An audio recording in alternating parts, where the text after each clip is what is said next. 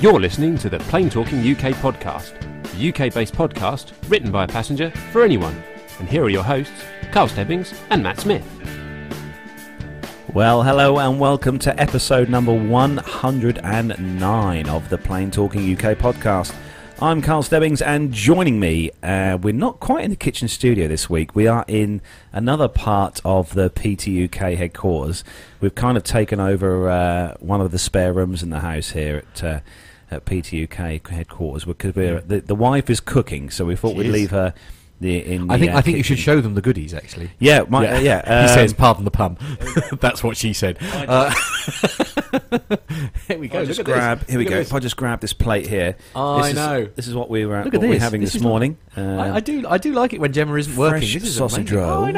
I know. With puff pastry and a little tomato sauce. Yeah. Tomato sauce dip. Look, I mean, we really are being spoilt here.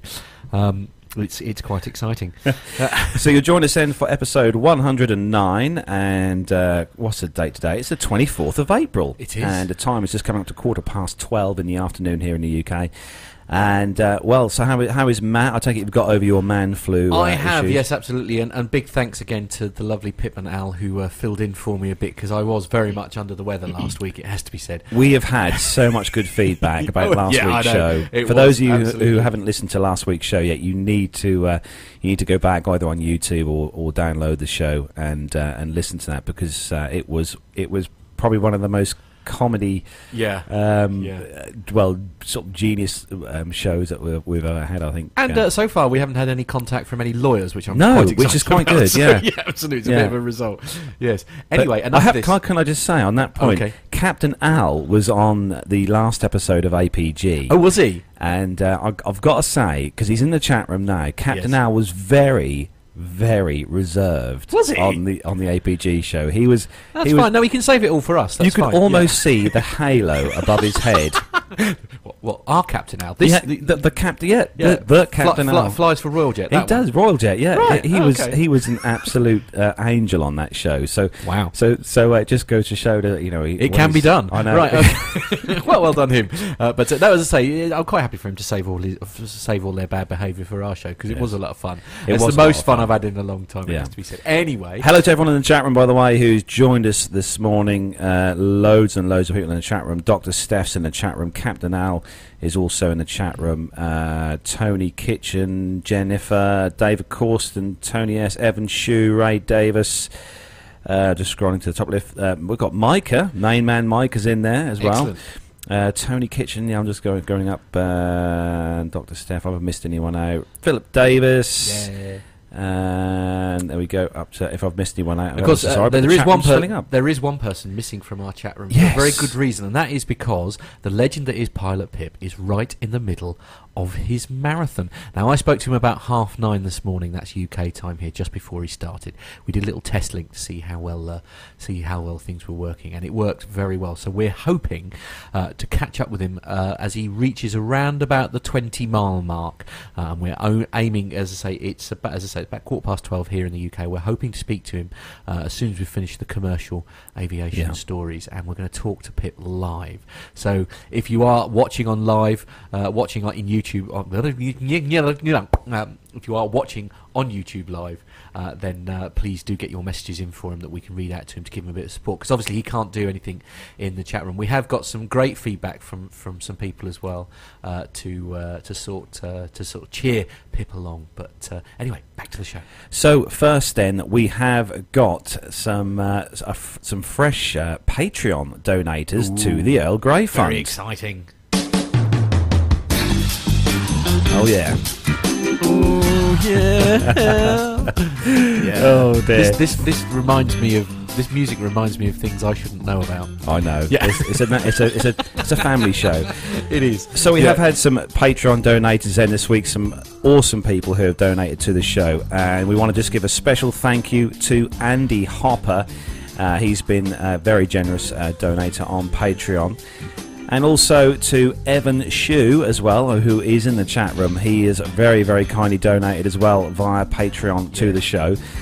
For those of you listening or who have already donated, thank you very much as well to all you guys. You know who you are. Yep. But as you all know, the Patreon donations go towards our hosting fees, web fees, all our equipment fees, and also our trips that we've got planned for this year to all the various air shows around the UK. And we've also got a very big trip coming up soon as well, which we're looking forward to, which is very... Have you sorted out a date yet? The date's being sorted out this week, so that's exciting. That's going to be exciting for definite.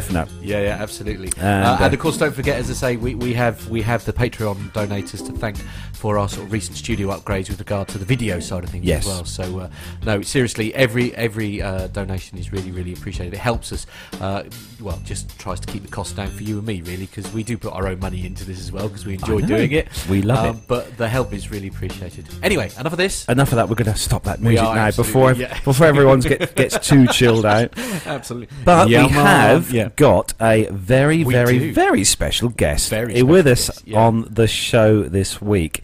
And he's in a completely different time zone to us. It's very early in the morning where he is. Wow. And he's a chap that you may have heard very frequently on the Airplane Geek show and also on APG. He sends loads of feedback and some great stories into the Geek show. And he's a voice that I think everyone in the aviation family network will know and love very well. And we want to say a big welcome to the main man, Micah. Hey. Well, good morning from over here in the USA and the Eastern Seaboard. Fantastic. And how are things with you, Micah, on this early morning for you? Well, it is very early for me. Normally, I'm a very late night person, and I'm in bed by the crack of 3 in the morning. So, ironically, what time I got home last night, but loving the cap there, Micah. I can see the words pilots on the cap there. It's the AOPA hat that a friend of mine sent to me as a gift. So it's the Airline Pilots Owners and Operators Association. Ah, good. So how have things been with you, Micah? Everything good? Because you were slightly ill. I was a bit under the weather with what I understand some people call the man flu, which is not a term you hear in the U.S. No, it's very serious. Very, very serious. People have to be careful when the word man flu is bandied. I mean, it is fatal to certainly men here in the UK. It's very serious. I don't know. All I know is that last weekend at this time, the only thing that made me laugh was Plain Talking UK. Oh, right. That's very kind. Yeah. And I blame Pip and Captain Al for that. So, yeah, absolutely. No, fantastic. No, thanks for joining us this morning, Micah. It's we feel very privileged to have you on the show. Well, it's an honor and a privilege to be invited, and thank you very much for having me. We've also got someone in the chat room as well who's miles away, Adam Knight, over at the Australian podcast. I can't think of their name, but now my memory's just gone to mush. Oh dear. Here we go. You will have listened to it during the week. Yeah, as well. I do. Yeah. Go Flying Australia podcast. Adam Knight is in there. Yeah. And he also does a podcast over in Australia there, which you should go and download and listen to. Yeah, absolutely. Right, I think we should get on with the show. We should do, we definitely should do. So we are going to start the show then, as we do each week, with our rundown of the news from around the UK and the world. So if you're ready, Matt. Yes, I'm all good. And are you ready, Micah? I'm all set. Let's go.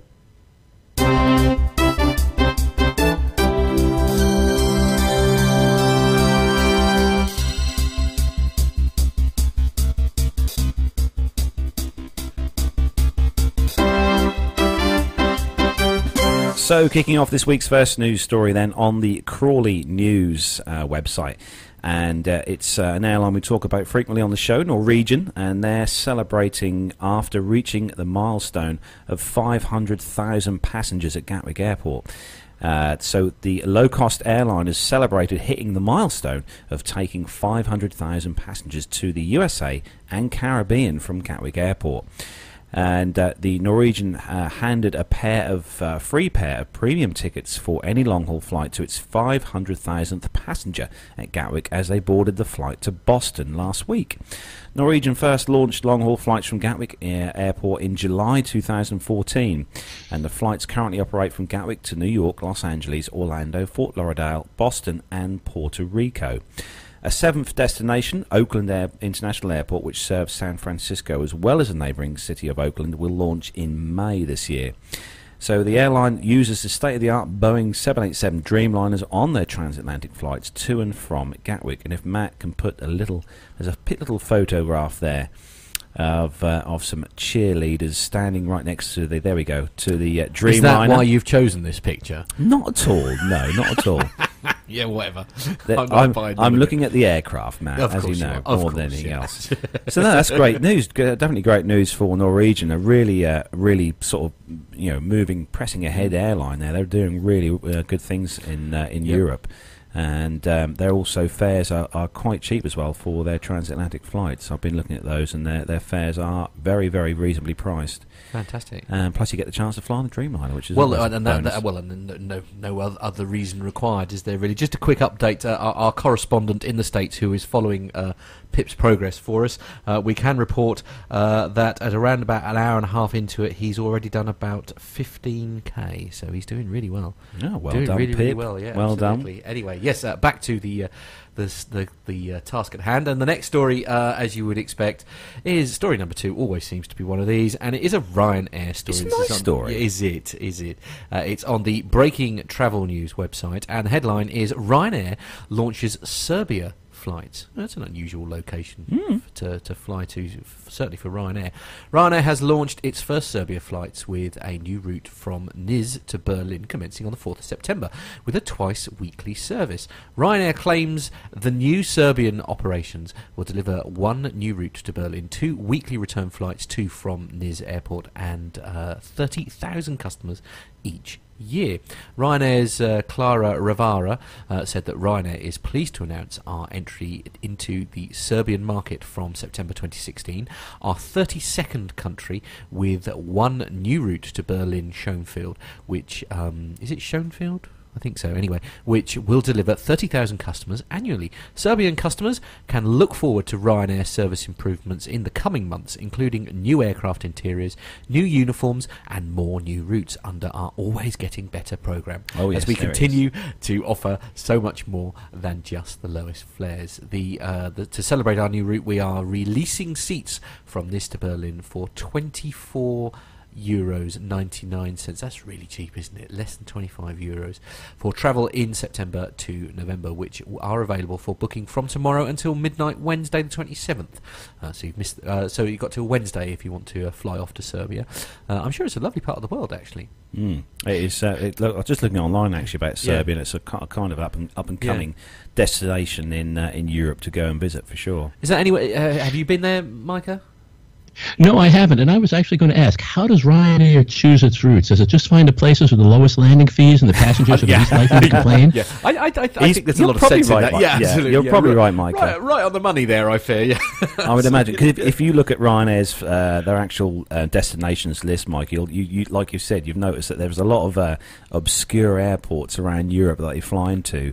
I mean, they do fly into some of the larger European airports, but a lot of the airports they fly into are very, very small airports. And quite often they're a very, very long way away from where you want to be. I mean, this is the thing. But as I say, I think Micah's on the money there, isn't he? Because it's because the landing fees aren't very expensive. It's probably why they'll never fly into Norwich. Because they'll never fly into Norwich. No way. They'll never fly. The landing fees are far too much money there. Yeah, absolutely. And on the subject of Norwich, our next story, we're going to give over to our host, Micah. So if you want to take this one. Yes, it seems that Norwich Airport has announced that there's a new flight to Rhodes coming next summer, and the flight to the island is going to be operated by Thomson and First Choice, and coincides with the increased capacity to, is it Mallorca? Is that how it's pronounced? Mallorca, I'm not very good with that. And the routes went on sale today for the summer of 2017 holiday program. It was launched, and it looks like that they're adding more capacity from Norwich Airport, and the introduction of the new route to Rhodes demonstrates their commitment to the airport and to the local area. So Richard Pace, the general manager at Norwich, said that it's great news for holidaymakers who are looking for even more choices from Norwich Airport, and being able to draw travel to a wider range of destinations and top hotels from so close to home will be welcomed by people across the region. Which is our region, yeah.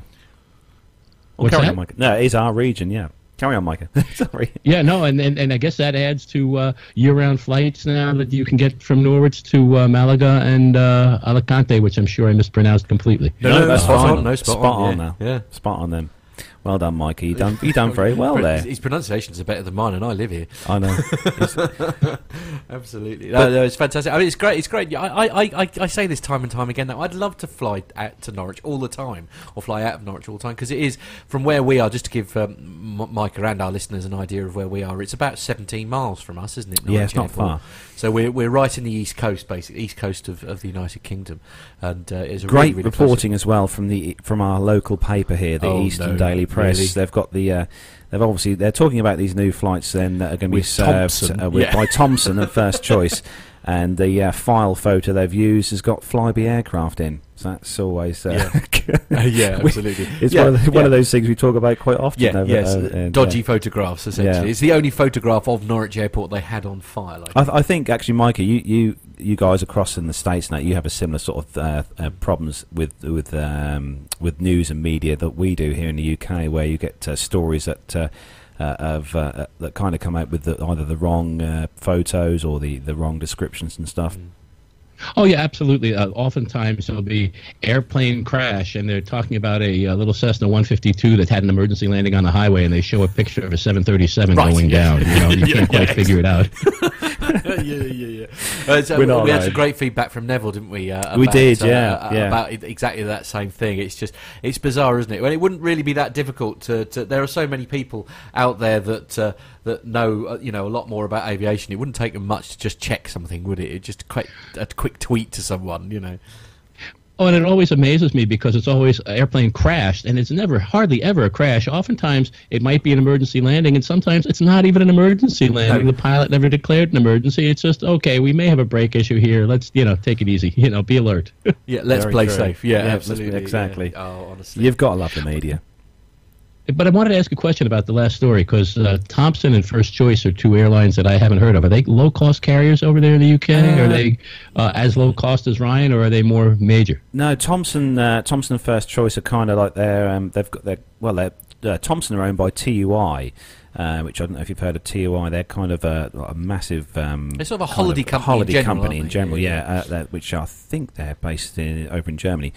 But TUI, who own Thomson, the actual airline and stuff, they do a kind of package deal type of thing, Mike, where you can buy a holiday from Thomson, and it comes as a package. So you get your hotel and your flight and everything in one complete price.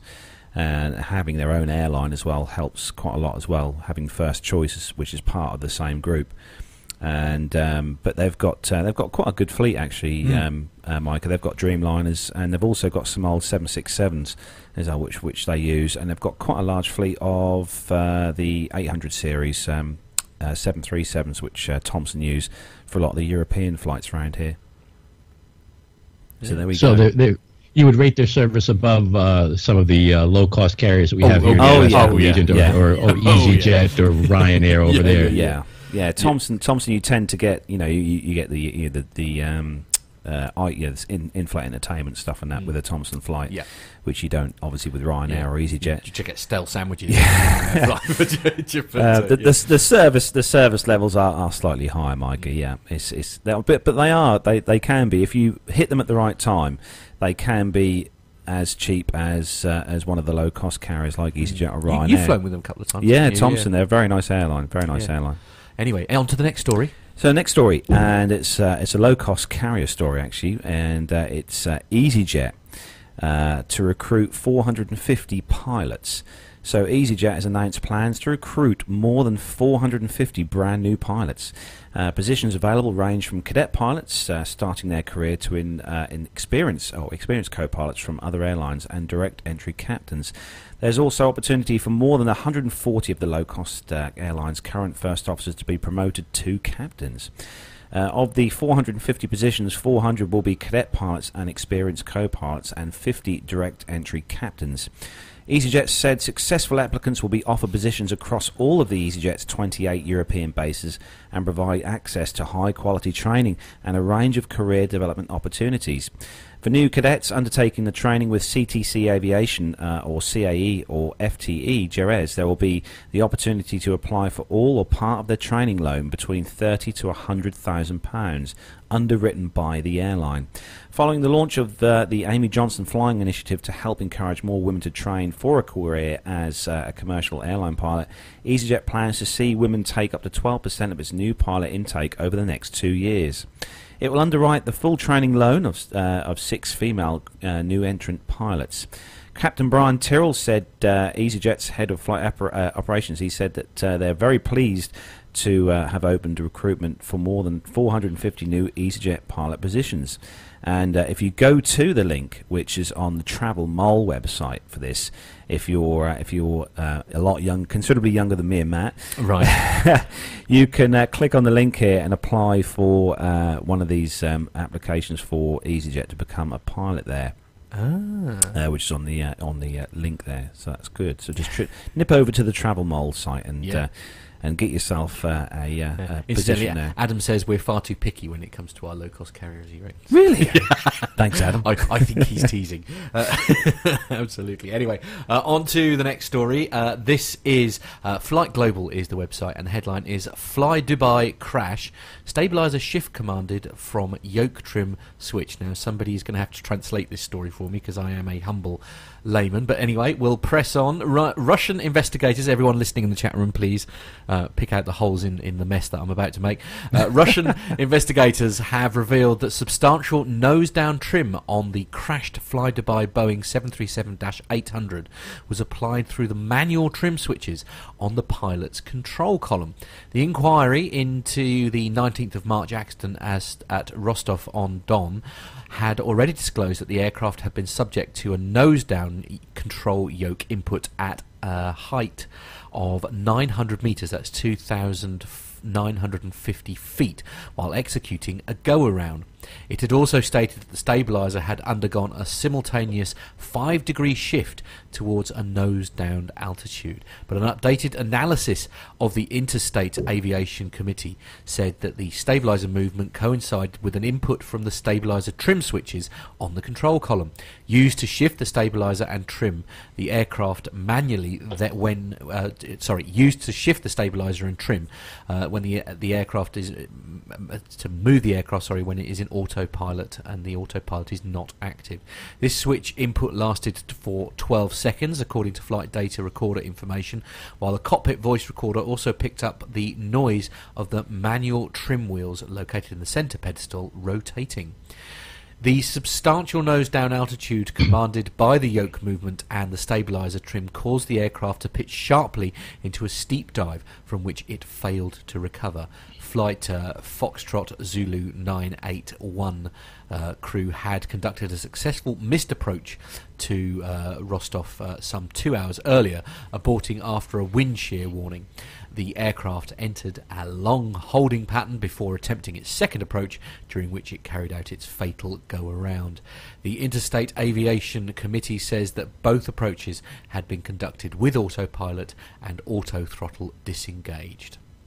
It states that a sudden 20-knot increase in airspeed to 176 knots during the second approach could have pointed to another wind shear encounter and might have prompted the go-around. As the pilots aborted the second approach, they set a maximum takeoff thrust of around about 101 to 102% of N1 and climbed at a rate of around about 3,900 feet per minute. The crew set 15 degrees of flap and retracted the landing gear. As the 737 climbed through 600 metres, that's 1,970 feet, with nose-up pitch of 18 degrees, the pilot pushed forward on the control column, which increased the aircraft speed to more than 200 knots and caused an automatic partial retraction of the flaps to 10 degrees. Subsequent nose-up control column input led the aircraft to continue climbing at 3,150 feet per minute until it reached 900 metres when the nose down command and nose down trim input pushed the jet into its final dive. Investigators state that the aircraft took off from Dubai with a weight of 68 tonnes and a 17.3% centre of gravity and weather forecast both for Rostov and the alternatives of Krasnodar I'm not sure. Krasnodar and Volga. I'm not very good with my Volgograd. Russian name. Volgograd were not inhibitory, adding the crew took a justified decision to depart. No details have been released on the crew's rest and duty records, but the Interstate Aviation Committee says that the continuing investigative work will include assessment of the pilot's psycho-emotional and physiological state. Now, there's quite a lot of numbers in there that mean absolutely nothing to me, but I'm hoping that everyone else will. So basically then, just before we kick off, just to let everyone know, Pilot Pip is currently running across the London Bridge. Oh, wow. According to the tracking app we have for Pip, for the London Marathon. He's making good progress. Just crossing the River Thames. So on this story then, you're talking about obviously the stabiliser. So on for those of you who may not know, some of you might know, a lot of the people in the chat room will know this, especially Dr. Steph and stuff who are pilots as well, but most people will know. You've got stabilisers on an aircraft mat at the rear. Right. You've got your vertical stabiliser, with the rudder on the rear of the aircraft mat. So you've got the rudder at the back. So on the back of the rudder, you've got the vertical that's the vertical stabilizer, which the rudder is attached to, which controls obviously your movement left and right. So your horizontal stabilizer is at the back of the aircraft, which is the horizontal parts. That's kind of the small. To put it in easy terms, there's the small wings each side at the back of the aircraft. They're the horizontal stabilizers, and on those, even with the aircraft I fly, you have trim tabs. Okay. And as you're flying along and you're holding your aircraft steady, you can adjust the trim to keep your aircraft flying, and you can take your hands off and carry on flying nice and level. That sounds straight. terrifying. So obviously, this on the story here, they've said here that these that it was trimmed it's trimmed down to go to descend the aircraft. It was trimmed down, which was kind of worrying prospect there if you're a pilot, if you're not realising you're doing this. I think it's worth mentioning. They're saying in the chat room here. I think Jen has put. I thought someone said that she said someone said, or maybe I read that perhaps one of the pilots got disorientated and thought they were climbing too quickly. A couple of other people in the chat room have actually collaborated with that. Yeah. So as I say, I don't know. I guess we need to wait till we get the final figures. Do you know much about this story now? Yeah. Have you heard much about this across the pond there, Micah? I've heard the story, and basically, a lot of what I heard when Matt was reading it and reading along with him, it sounds like, I don't understand why it was in such a nose-down trim to begin with, but it sounded like when he climbed, it retracted the flaps a bit automatically, and that put him into another downward slope, and he porpoised right down and right in, lost control at that point because of that nose-down pitch, and that speeding up the climb that retracted the flaps. Did I hear that correctly? Yeah, I mean, ironically, when you say it like that, it actually makes a lot more sense. To be honest with you, it makes a lot more sense than it did reading out the story. As I say, that's the only trouble. I'm not very good on my numbers and that. But I mean, something. I mean, if you probably saw the videos, I expect, Mike, didn't you? Or on on the social media and the news and stuff. Sure. The aircraft came down at such an angle and speed. Yeah. That obviously the pictures that we saw on the various news stations, including Aviation Herald, and that the aircraft was just it was a mess. There was not very many large parts of the aircraft left. But they have, I have seen, I think it's on the Aviation Herald, Mike, if you go on there, they have actually, in a hangar, kind of pieced together on the ground, the various parts that they've found to try and recreate as best they can the aircraft, as a pattern on the ground as such. Yeah, I wish that Milo were here, actually, because she's flown 737s and could maybe, tell us a little bit more about why it might have been in such a steep nose-down trim, because that's pretty deep for coming in for landing. I don't think you even with the 150 that you fly, Matt, you don't nose down that much in the trim, do you? No, Matt, do you fly? No, I don't. No, I'm sorry, Carlos. Yeah. Sorry. He wants to come up with me. Don't worry. No, he doesn't. No, I have to say I use the trim quite a lot when I'm flying the aircraft. Myself, because 9 times out of 10 it's very windy here. Yeah, so you kind of have to you do trim the aircraft, on the climb out and stuff, which I do, and cruise I use the trim to trim the aircraft. So I mean, what do we think actually caused? I mean, based on the statistics and the numbers that you've just read out, I mean, I don't know. Is it pilot error or is it just I think the combination of factors? I think the word that Matt's thinking about, Micah, is going to be CRM. Do you agree, Micah? It definitely could be cockpit resource management. There's no doubt about that. But the point is, and this is one of the things, I did a piece on this for the Airplane Geeks a long, long time ago. We don't know yet, and we can't be making assumptions about it. There are a lot of questions to ask, but we don't know what the answers are, and let's let the facts explain themselves to us. We have great investigators that are going to tell us exactly what happened. It may be a year, it may be 2 years, but we will know exactly what took place. We'll definitely get the details at some point, hopefully. Anyway, so, on to the next story, yes? And the next story this is all yours, Micah. Well, it seems that Garuda Indonesia is taking 14 Airbus A330neo twin jets in place of their order of 7 A330-300s that they canceled. So instead of taking 7 A330-300s, they're going to take 14 Airbus A330neos. The decision confirms that the airline's previously disclosed intention to opt for the re-engine type, and Airbus revealed the order for 14 A330neo 900neo jets for an undisclosed customer at the beginning of the year, and I guess finally it's disclosed. It's Garuda Indonesia. The airframer, which is Airbus, says that Garuda will start receiving the A330neos from 2019, and it confirms that the deal replaces and extends its previous A330 order. And Garuda's chief exec, Arif Wibowo, I hope I pronounced that right, and if I didn't, I apologize, Mr. Wibowo. He says that the A330neo, which will be powered by the Rolls-Royce Trent 7000 engines, represents a more efficient future for the airline. And what I find most interesting about that story is that it says that the A330neo will be powered by Rolls-Royce Trent 7000 engines, which is absolutely true. But the fact is, there's no other engine available for the A330neo. They're all Rolls-Royce Trent 7000 engines. Yes. But a great outfit. They're awesome aircraft with the Neo engines on. You've seen the photographs that we had. I think it was last week when they showed the A320 Neo with those new engines on, and the engines are just huge. Compared to the size. I mean, the actual fuselage, the aircraft is bigger, but compared to the old engines that used to be on the 320, these ones are huge on there. But obviously with the 330, this is a long range aircraft, a twin aisle aircraft. So I think that'll be quite nicely matched with especially with these Rolls-Royce Trent 7000s. Because I've stood next to one of the if you remember the old RB211 engines, Micah, what used to power the 7.6 and the TriStar. Hello? I'm here. Oh yeah, sorry there. I stood close to one of these at our museum here at Duxford. At the Aviation Museum here at Duxford, and those engines are huge. I mean, they're quite an old engine now, but these Trent 7000s, I would love to see one of these close up and just to experience how what size of engine this is.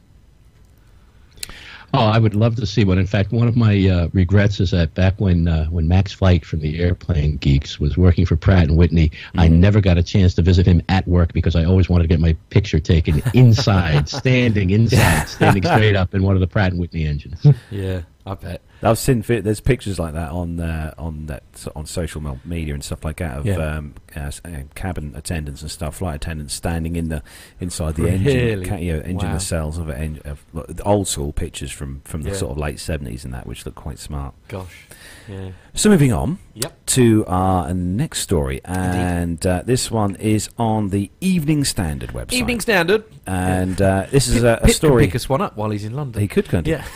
He can get on his run round. Yes. This one is a story that we covered. I think we covered last week about the suspected drone hitting the BA Pip's halfway, by the way. Oh, Pip's halfway. Yeah, get you halfway round on the marathon. Show off. So the headline: drone that hit British Airways jet above Heathrow Airport could be a plastic bag. Oh, good. Right.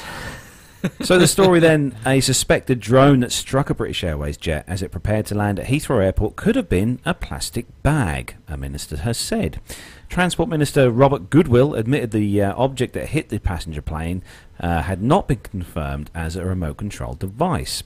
On Sunday, a pilot on a BA flight from Geneva told the police that the aircraft was travelling at around 1,700 feet when the front of the plane was struck. Police, Air and the Accidents Investigation Branch are investigating it, and also last week in the front of the House of Commons, the Lords Committee, Mr Goodwill cautioned against overreacting to the incident following safety fears and calls for the government to tighten legislation against the use of drones. He said that the reported drone strike on Sunday has not been confirmed, and it was actually a drone. It was the local police force that had tweeted that they had reported a drone striking an aircraft. And indeed, the early reports of a dent in the front of the plane were not confirmed, and that there was no actual damage to the aircraft, and there is indeed some speculation that it may have been a plastic bag or something. Although he's not actually landed a 747 at Heathrow, but he landed a simulator, and the pilot has a lot of other things to concentrate on, so they're not quite sure that the pilots are 100% sure of what they saw, which I've read on other reports as well. But you've got story so much continues. going on. I mean, you've got so much going on, haven't you? I mean, it's hardly a surprise, really. I mean, the drone things is getting. But for a plastic bag at 1,700 feet, I mean that's fairly it's quite good. an updraft, isn't it? That's fairly good, a fairly good height for a plastic bag, don't you think, Micah? Oh, I think it's amazing. But what's really interesting about it is I'm a subscriber to two pretty much, they used to be my teenage magazines, Popular Mechanics and Popular Science, and I can't remember which one I read it in this month, but they were instructions on how to make a hot air balloon out of a dry cleaning bag by putting a little lighted device in there, and how it flies forever and it looks beautiful at night, etc., and so on. And so I'm wondering, because it happened right about the same time, if somebody read this magazine article and said, "Oh wow, let's do this, Dad," and father and son went out and said, "Oh, what a great project," and put this together, and all of a sudden, we got a problem here. We got a problem, absolutely. Flies into the path of an oncoming jet. Yeah. So we've got, in the interests of public safety broadcasting, we do actually have a little information film that we're going to play out for you now. It's only about just over a minute long, so it's not too bad. But it's been released by the CAA. So we're just going to play that out for you right now. Congratulations on your purchase of an unmanned aircraft. I'm sure you're dying to fly it, but before you do, please be aware of a few rules. You are legally responsible for the safe conduct of each flight, and failure to follow the rules could lead to criminal prosecution. Check your aircraft for damage before each flight to make sure that everything is working in accordance with the supplier's user manual. When flying, you must keep the aircraft within your sight at all times. You are responsible for avoiding collisions with other people or objects, including aircraft. Do not fly your unmanned aircraft in a way that could endanger people or property. It is illegal to fly your unmanned aircraft over a congested area, such as streets, towns and cities. Also, stay well clear of airports and airfields.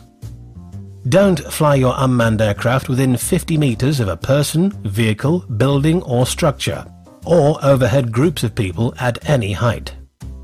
Think about what you do with any images you obtain, as you may breach privacy laws. Details on that are available from the Information Commissioner's Office at ico.org.uk. If you intend to use an unmanned aircraft for any kind of commercial activity, you must get what is called a permission from the CAA, or you could face prosecution. For details, please visit www.caa.co.uk/UAS. So that's it. Fly safe and have fun with your amazing unmanned aircraft. So there we go, a little video there for those of you. All in the interests of public service broadcasting, you understand? Exactly. Absolutely. Did you enjoy that, Micah? Oh, it's so English. It was absolutely beautiful. I couldn't hear it, but it was a great cartoon. Absolutely. I can only describe as the most British voiceover I think I've heard in many a year. But Anyway, so there we are. That's our bit for our bit for public service broadcasting. Just quickly in the chat room, Lisboa Nelson has just mentioned in the chat room to mention the Solar 2, and they have reached mainland USA, San Francisco. Oh, okay, cool. Oh, that's the solar powered aircraft, isn't it? Yeah, I think so. Yeah, cool, yeah, very cool, very cool. It is, absolutely. So next story? Yeah, the next story. This would be mine, and mainly because it involves a low-cost airline, it seems. This is on the BBC News website. Jersey is the location, and the headline is Flybe sorry for baggage charge confusion. Sorry, I'm getting lots of weird pop-ups here. So passengers flying to Jersey from Southampton have been charged an additional £40 after Flybe failed to notify them of a baggage rule change. The company has decreased the size of cabin bags from 55 by 40 by 23 centimetres to 55 by 35 by 20 centimetres with effect from the 1st of April. However, it admitted that some customers might not have been aware of the new regulations because of a technical issue with its mobile app. It has apologised and said that it is working to rectify the issue. Flybe said that the change was in line with the International Air Transport Association Cabin Baggage Initiative published in June last year. There is the possibility that some customers might not have been aware of the implemented change that we have slowly been phasing in since the beginning of the month. The statement said, "We would like to apologise sincerely for the confusion, and we will be taking immediate steps to rectify the situation." Passenger Samantha Body, who works in the UK but regularly returns to her family home in Trinity, said that she intends to write to Flybe for a refund. Not good then, really. No, indeed, a bit of a faux pas. Faux pas there. I mean, what are the in the States? What are the baggage allowances, sort of like hand luggage wise? I mean, have they changed much, Micah?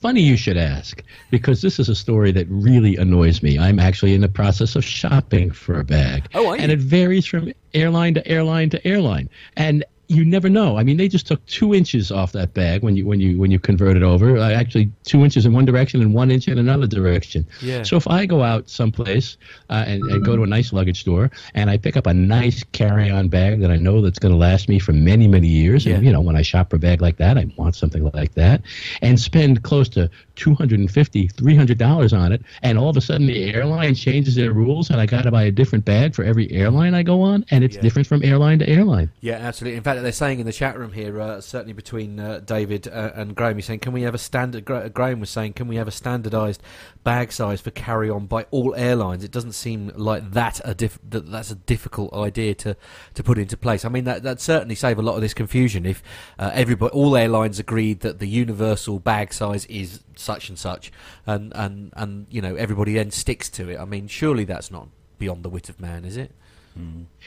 It seems a bit bizarre to me. I remember even before all these baggage fees and things, when I would always bring a carry-on on with me, and sometimes I was told that's not going to fit in the overhead bin, and I would explain, well, it's funny, I just got off the exact same plane and it fit just perfectly. How come you're telling me I can't get onto this plane with it? And it was the exact same plane, the exact same airline, and it would drive me crazy. It seemed like oftentimes they were looking to prevent someone from doing a carry-on, and this was before there were charges to check the bag. So I don't understand the whole system sometimes. Do you have for some of the carriers over there in the States, Michael? Do you have those framework metal things that you drop the suitcase into to make sure that it's the right size? They do have them at some airports, and at some airports they don't. And then, when you're flying some of the smaller aircraft, the CRJs and whatever, they don't have the luggage racks inside anyway, and you end up gate checking the bag for free. Really? Right. Yeah. Mind you, I had to do that, or they were trying to get me to do that with Ryanair once, because I was sort of further down the queue, if you like, and they sort of worked out there wasn't going to be enough room for everybody's baggage in the overhead bins, and so I ended up having to put my suitcase in the hold for free of charge, just because Yeah, we had that flying back from Vegas with our first leg from Vegas to Minneapolis with Delta, and that was on a 737-900, and the aircraft was massively packed to capacity, and they wanted me to put my hand luggage in the checked, in the hold, and I just said, with all the recording equipment and the camera stuff in here, no, that's staying with me. Not happening. Not happening. Yeah. And Jennifer mentioned in the chat room that a while ago there was a push to standardize carry-ons within the U.S., at least with the major carriers, and they were going to come out with a bag that was going to be labeled that was acceptable by all carriers, and there was pushback about it. As she said, people were very upset. They already had their bags, and of course, many people have their bags and they enjoy their luggage, and so they would have to buy a sticker to get it certified or this, that, or the other, and so it's just a little crazy. I don't understand. There's just not that much of an issue sometimes with most of the bags that you buy that are labeled as carry-on. They're going to fit. You might not be able to fit as many of them, but then that's an airline issue because they're charging for checked bag. I'd rather see them charge almost for carry-ons and let you check the bag for free to leave more space on the cabin. Yeah. How many times, though, Mike, have you stood in the queue at a check-in desk at an airport and there's been someone with a hand luggage suitcase or bag in front of you that looks about 16,000 times too big to even fit in a C-17, let alone an overhead bin? Right, that weighs 30 kilos, and they're not going to let you take it with you. What a surprise! Yeah, I've seen that loads of times. I hate that when you see it. And you've been the person who sit there and you've got the correct size hand luggage bag. You've checked it all at home. You've weighed it, and then the person in front of you is quite blatantly got a huge bag, and they don't get stopped. No. And what's really fun, the last time I flew from West Palm Beach in Florida, which is a major tourist destination and a destination of many gray hairs.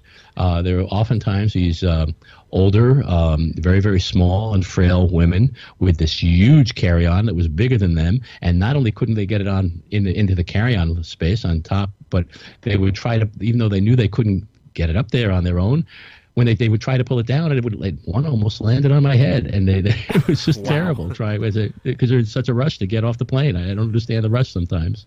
Yeah, Graham, I never do. Yeah, Graham's just saying in the chat room here, he's saying the variation in rules for extra allowable carry-on, e.g. separate camera bags or an extra bag from duty-free is also very annoying. I mean, I know, I agree. Very true. I agree. Anyway, we could talk about this story forever and ever, amen, but we probably shouldn't. So and we already have. Well, yes, indeed, absolutely quite right. So the third from last story on this week's show on the Flight Global site, and A350 thrust reversers modified after lock floor. So Airbus has modified the thrust reverse actuation system of production A350-900s after a failure of a locking mechanism on an in-service aircraft. The locking actuator was removed from the jet after several failure messages, and investigators have found that it failed a primary lock integrity test, says the European Aviation Safety Agency. EASA states that the component that can be affected by internal contamination from carbon dust, that this can have an effect on retention capability of the actuator. The A350 thrust reversers use a translating sleeve design, and the sleeve uses 3 retention mechanisms. EASA says that 2 of these can potentially be affected by the problem, which would leave only the third system lock employing a different design for retention. It notes that there is a theoretical risk of in-flight deployment of a reverser translating sleeve should the third lock fail, and the master minimum equipment list for the type has been amended to declare any thrust reverser lock failure as a no-go item, preventing dispatch of the aircraft. Airbus has introduced a new thrust reverser actuation system standard in its 350 production, and after components manufacturer corrected the problem, and EASA has ordered in-service A350s to be modified to the same standard within 750 cycles since the first flight. So this is a bit of worrying news, but I think Airbus have got on top of this issue with the 350, with the engines on this, which is a good thing, really. To get these problems sorted, because this is a relatively new aircraft, as we all know, the 350, and it came into service with a lot more ease than what the Dreamliner did. Yeah. Have you had a chance to see one of these yet, Micah, or over in the? No, I haven't, and I really do want to. I love the look of it. I love the Raccoon Eye style cockpit. It's just a really attractive Airbus. I really hope to see one sometime soon. But this was when I saw this article this morning. It was new to me, and it doesn't surprise me that there's going to be a glitch. There's always going to be glitches in new aircraft designs, and you find them as they go, and there's always a way to work on them and make sure that they're safe. And I have no concern over the safety of the aircraft, and would fly on one at any time. It's 787 too, for that matter. Exactly. We can't say that the Boeing didn't have the troubles with the Dreamliner when that was brought online, because they did. They had their share of troubles with that when the aircraft batteries, weren't they? Batteries, yeah.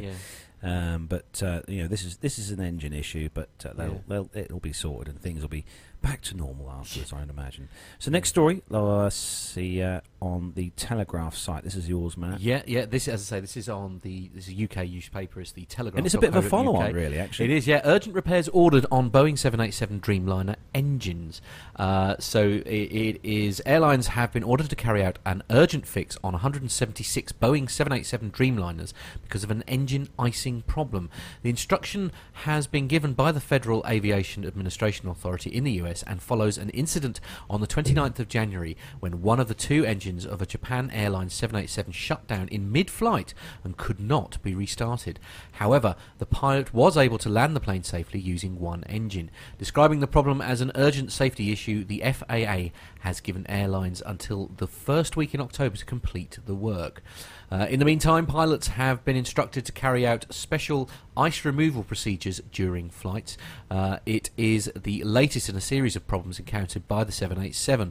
Billed as the most sophisticated aircraft ever made, its maiden flight was delayed by 2 years. The FAA, the US aviation safety regulator, said the problem, which applies to an estimated 176 Dreamliners using a particular engine produced by GE, that's the GEnx 1B PIP 2. The Boeing and GE have already begun investigating the problem before the FAA issued its airworthiness directive. According to the FAA directive, the root of the problem is due to damage being sustained because of ice shedding on the fan blades, causing them to rub against another part of the engine.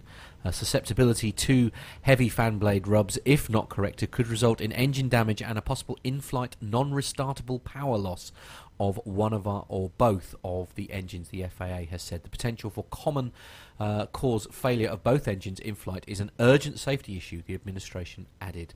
Ice shed from the fan blades caused the blades to rub against the fan case, resulting in engine vibration, GE Aviation spokesman Rick Kennedy said. The company said that it hoped to avoid disruption to schedules and was working with airlines to tackle the problem, estimating that the repairs would take around 16 hours to complete.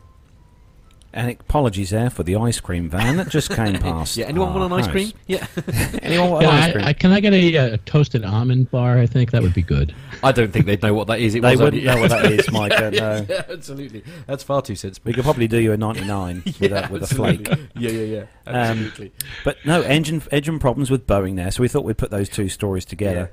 To kind of really, even things up. This is an engine issue, and it's only there are two GE engines that the 787 uses, and it's only with one of the two GE engines. And the repair indicates that if the 787, and it could have one of each engines on there, if it does, they don't have to actually work on it for a while yet. It's only if they have both of the same engine on there, and it has nothing to do with the Rolls-Royce engine that's used. And I find it to be a really interesting story because it's really very easily fixed. It's a matter of shaving some metal off the interior case so that there's a little bit more space between the fan blade and the edge of the case. Yeah. It's going to affect efficiency, but the repair can be done without dismounting the engine. It's I've read a little bit about it through the Airplane Geek Slack team and Max Flight talking about it there, and even Captain Jeff had a couple of comments there wondering about why this would cause an icing issue. And I find this to be a really interesting story.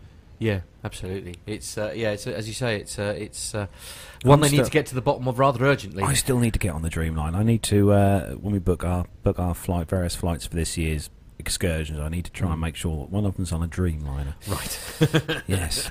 So moving on to the last story, and we've left this one all for you, Micah. Yeah, because I always fly business class. Quite Oh, right, yeah. absolutely. Yeah, it's the way forward. Yeah. I don't think I've ever been in a business class cabin. But Australian jet setters flying with Malaysia Airlines can now experience a new level of luxury with the launch of its revamped business class set to delight local passengers as a national carrier continues to rebuild from the inside out. Now, when I'm building an airplane, I'd rather build it from the outside in. I'd rather know the outside is safe before I get inside. But, who knows? I don't understand. I guess it's different down under. Yeah. The new business class seat with a 43-inch seat pitch converting to a fully flat 76-inch bed is one of the best received business class offerings in the industry. It comes with 90% more working space, extra storage for personal items, and the majority of seats have direct aisle access thanks to the 1-2-1 and 1-2-2 seat layout. I think I've stayed in hotel rooms that were smaller than this. Yeah, absolutely. It's a lovely space. As I say, we popped the picture up while you were reading that story. I mean, it does look very comfortable, doesn't it? Each seat is equipped with a 16-inch touchscreen in-flight entertainment system, and every aspect of the business class cabin has been carefully designed with passenger comfort and needs in mind. Paul Simmons, the chief commercial officer of Malaysia Airlines, said the new seating is a reflection of the airline's commitment to offering the customer base only the best to enhance their overall experience. Now, I think in order to do this, what they did is they took all the seats out of the steerage class, and you're just standing up holding straps. I think that's how they managed it. Yeah. Oh dear. The introduction. Shall I go on? Or? Yeah, carry on. Do. The introduction of the A330 business class seat will make us more competitive against other full-service carriers, and is part of our push to make Malaysia Airlines a preferred carrier from and around Malaysia, Simmons said. This is the start of an exciting rollout of new, innovative, and personalized products and services that we can't wait to share with our guests. Business class passengers can also take advantage of Malaysia Airlines' award-winning satay stick appetizers served with delicious peanut sauce in flight. Oh, that sounds really good. Or the chef on call dining service. That sounds good too. I think I'd much rather have a chef on call. Absolutely. Providing advanced meal selections from 25 options consisting of Malaysian specialties, chef specialties, and healthy choice dishes. No, nothing healthy for me. No, absolutely. Yeah, it's got to be deep fried and covered in chocolate. It's got to be deep fried and covered in chocolate, as far as I'm concerned. The new look seats touchdown in Sydney on March 23rd, 2016, and other Australian destinations will follow suit between April to September. The A330 also flies Malaysia Airlines destinations in New Zealand, Japan, Korea, China, and India. Let's all go now. Yeah, absolutely. It definitely looks. We put the pictures up while you were doing the story, Mike, on the screen of these new seats, and there looks like to be loads of room. Yeah, absolutely loads of room with these new seats. More room, as you say, more room than in my house. I know this. Yeah, absolutely. Yeah. No, it does look very nice. The whole package, I think, as well, is just so good with Malaysian Airlines. I mean, they've had a few problems in the last few years, but. They're obviously they are trying their hardest to sort of get back into the swing of things as such. No, and it's good. Right, okay, ladies and gentlemen, it is time to take a very, very quick break. We will be right back after these very short messages.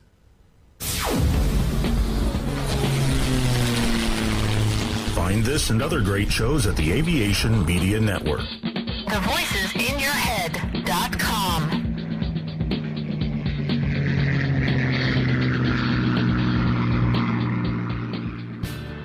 The Plain Talking UK podcast is a voluntary project that aims to keep you informed with the latest aviation-related stories from newswires across the globe. Producing our content does cost money though. If you enjoy our show, why not help us keep on the air by making a donation towards the server and website hosting fees through PayPal. Any contributions would be greatly appreciated. Are you an Amazon user? If so, why not do your shopping through the link on our website? There's no cost to yourself, and Amazon pay us a small referral fee on qualifying purchases. To find out more about the show and to meet the team, take yourself to our website www.plaintalkinguk.com, or find us on Facebook at facebook.com/plaintalkinguk, on Twitter via @plaintalkinguk, or get in touch via email on podcast@plaintalkinguk.com. Thanks for listening. And we're back. Yes, thanks for listening, definitely. Plane safety from the flight deck with Pilot Pip.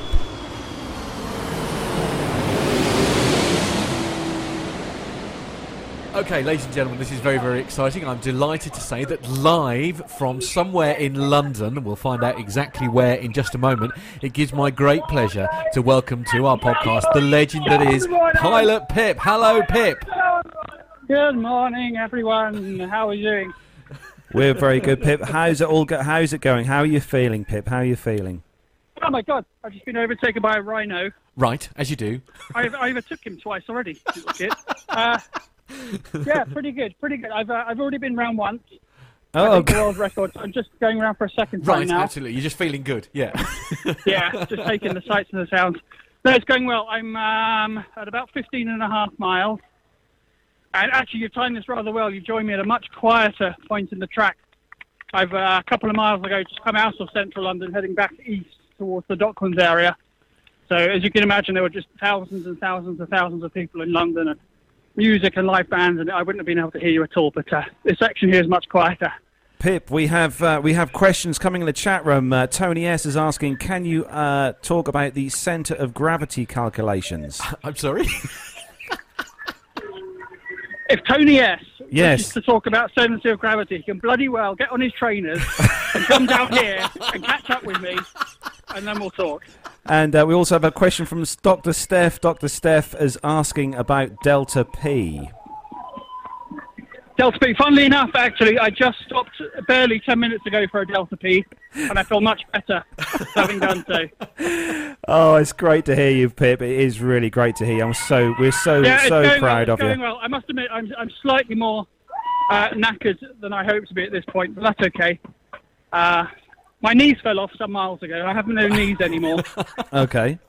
So whereabouts in central London are you at this very, very precise moment? Whereabouts are you? Well, I wouldn't have had the foggiest idea, except that I just ran past Millwall Fire Station. Okay, right. That would narrow So I'm it at down. kind of east end of London, heading out towards the Docklands.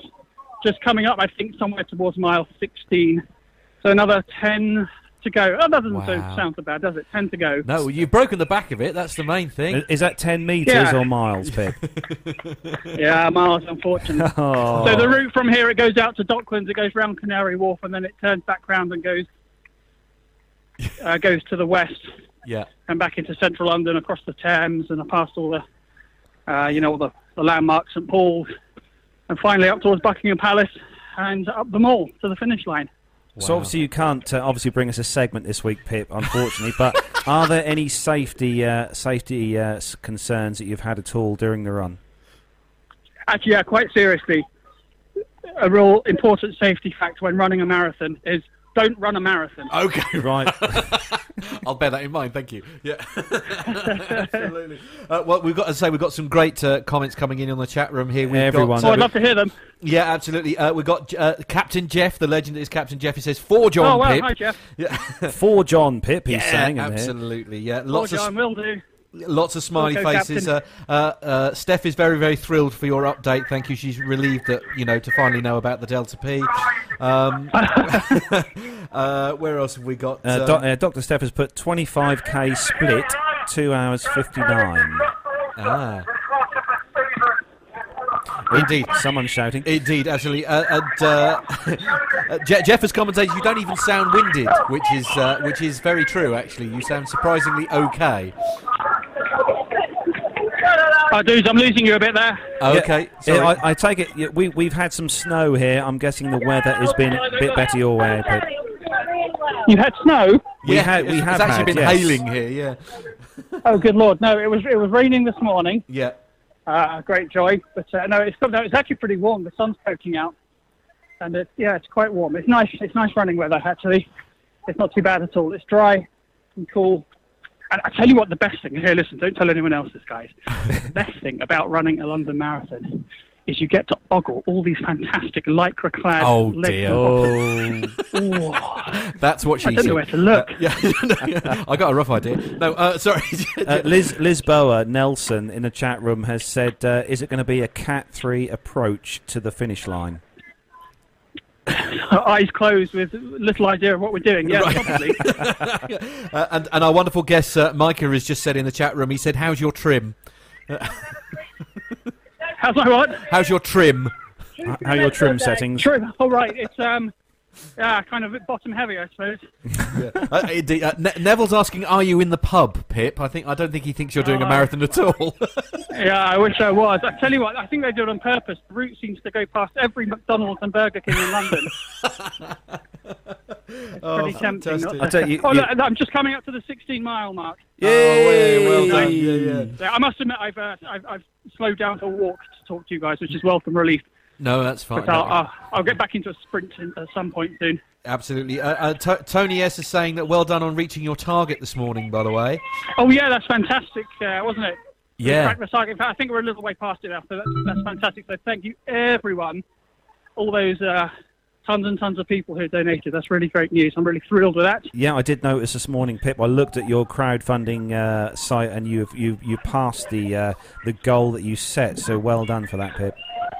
Yeah, that's really good. I'll have to take a closer look at that later on. But thanks to everyone, and of course I've been recording my own podcast as I've been running along. Have you? Which is I have. It's slightly more challenging than I thought it would have been. Yeah, I can imagine. Yeah. I'm not quite sure how that's going to turn out, but I promised that was the reward for donating. So. Sounds fantastic. Look forward to hearing. Yeah, days. Very much so. Yeah, look forward to that. Evan Shue has put "Yay, Pip" in the chat room. Absolutely. Yay! So we've got a couple of audio feedbacks that we're going to play out to you now. If you want to listen to them, Pip, I'd love to hear them. Yeah, okay. So we've got 3 lots of good luck wishes, and we're going to play them for you right now. Cool, thanks, guys. Hello, this is Jenny in Rome. Just recording a quick message of encouragement for Pip on his marathon tomorrow. Here today in Rome, it's very wet. I hope it's going to be dry in London tomorrow. I'm absolutely full of admiration for you, Pip. Even attempting to do a marathon and all the training involved and all the rest of it. I used to be quite good at sports when I was at school, but I absolutely hated running. I just hated it. We used to have to run a circuit outside the school. We'd leave the school in a line and run off down beside the canal and up and down and back again. And me and my friends, we used to just run out of the school and more or less straight into my friend Christine's house, where we'd have tea and biscuits for 40 minutes. And then when we saw the runners coming back, we just tail in and back into the school. That's how much we hated it. Anyway, all the very best. It's a really marvellous thing you're doing, and good luck. Bye. Hi, Carlos and Matt. Nev here. Here we are then. It's Sunday. It's time for the London Marathon. So I'm just wishing Pip all the very best for his effort today. And well, what a fantastic achievement it will be to finish it, I must say. But well, what a great cause he's doing it for as well. That's the main thing. And the money that he's raised has been fantastic, and all the support of the aviation community as well has been fantastic. So hope it all goes well, Pip, and you'll have to tell us all about it when you've finished. Take care. All the best. Bye bye. Hi, Carlos and Matt. It's Dr. Steph here, just calling in with some quick audio feedback per your request with some words of encouragement for Pilot Pip as he runs the London Marathon today. Pip, if you're getting to hear these messages during the marathon, I really hope that you're having a wonderful time and enjoying the heck out of the amazing experience that comes with running a large marathon such as London. You've put in all the hard work and effort, and now's the time to trust in that training and just relish the experience and take in all of the encouragement from the crowds. If you're hearing these messages after the race, then let me be the first to congratulate you on an awesome first marathon. I have no doubt that you crushed that course and turned in a stellar time, but ultimately finishing is the true accomplishment as it represents months of hard work and dedication. Again, good luck and congratulations, and I'll speak with you all again soon. And we're back. Wow, yeah. There we go. Thanks, guys. Thanks, Jenny, Nev, Steph. That's great to hear. Fantastic. So we are all massively rooting for you, Pip. We are, absolute, mate, massively rooting for you, Pip. Absolutely. Yeah, no, you're doing really well, mate. It's just such an achievement, and well done. Say, great cause. Well, I think what we're going to do then, my good friend, is we're going to leave you in peace. Thank you very much for taking the time during your marathon to have a quick chat with us. My pleasure. And stay safe. Stay safe, mate. Stay safe, fly safe, and from everyone in the chat room, take care, Pip, and good luck. Thanks, boys. I'll talk to you later on. Thanks, everyone in the chat room.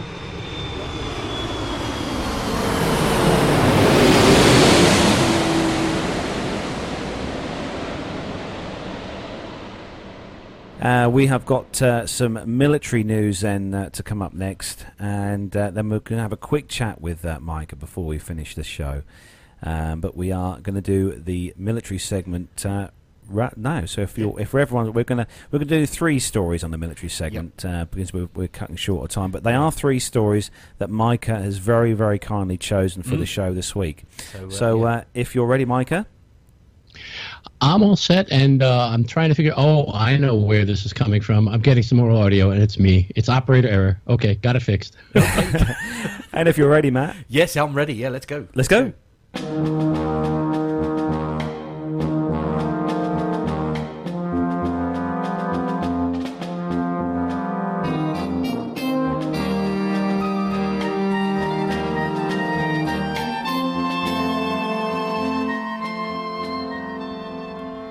So the first news story this weekend, as chosen by our guest, is on the Motley Fool website, or the Fool.com. I like the sound of that, yeah. And the headline, Britain goes all in for Boeing's P-8A Poseidon. Cool. So the story then, $1 billion worth of Chinooks, another $1 billion worth of Apaches. Everywhere you look, Boeing seems to be piling up billion-dollar contracts for military aircraft, and it's not done yet. Late last month, the U.S. Defense Security Cooperation Agency, the Pentagon arm responsible for coordinating sales of military equipment to the Allies, notified Congress of an impending sale of military aircraft to the United Kingdom. And believe it or not, this one is nearly twice as big as the Chinook and Apache contracts combined. According to the DSCA March 24th notification to Congress, the British government has requested permission to buy 9 of Boeing's P-8A Poseidon maritime patrol aircraft, plus related major defence equipment, associated training and support, for a grand total of $3.2 billion. The goal to reconstitute a British capability to track Russian submarines in the stormy North Sea, a capability that has been missing since the Ministry of Defence retired its Nimrod's Hunter aircraft in 2010. If you've been following the story for a long time, you know that Britain has been casting about for a new patrol aircraft for quite some time now, and has recently, 6 months ago, through the Brits, which we still haven't made our minds up which plane to buy, which is not unlike us at all. No. The Lockheed Martin C-130J Hercules was one option, and the Airbus C-295 Persuader was another option. And there was even a chance that Britain would rush headlong into the 21st century and buy an MQ-4C Triton surveillance drone from Northrop Grumman. Each of these 3 options had the advantage of being cheaper than the one before it, and all 3 of the aircraft would have been cheaper than the Poseidon. In the end, though, Britain appears to have bit the bullet and decided to buy the Cadillac of the maritime sub-hunting aircraft, Boeing's P-8A Poseidon. Gotta love a Cadillac. So, at $3.2 billion for 9 of the Poseidons, Britain is paying roughly $356 million per aircraft. A very steep price, given that the BGA Aeroweb puts the 2015 flyaway cost of a Poseidon at just $171.6 million. On the other hand, Australia agreed to pay $3.6 billion for just 8 Poseidons in 2014. So by that measure, the UK is getting a bargain. It's also worth noting that Boeing bundling a specified amount of related equipment, training and support into the deal, and Britain is really paying a sort of all-in price, i.e. the $3.2 billion isn't just paying for the aircraft and nothing else. This said, don't be surprised if the value deal goes much higher as time goes by. The last that this website heard, Britain estimated its need at not 9 surveillance aircraft, but 21.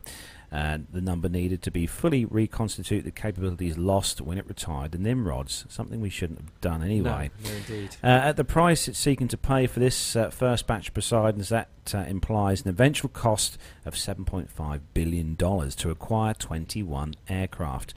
And at the 10% profit margin that Boeing earns on its military aircraft division, this implies a total eventual profit for Boeing in the region of $750 million. And for Boeing shareholders, this should be a welcome news indeed. So this is good news definitely for the UK, because as you know, Micah, we have no maritime surveillance aircraft at all.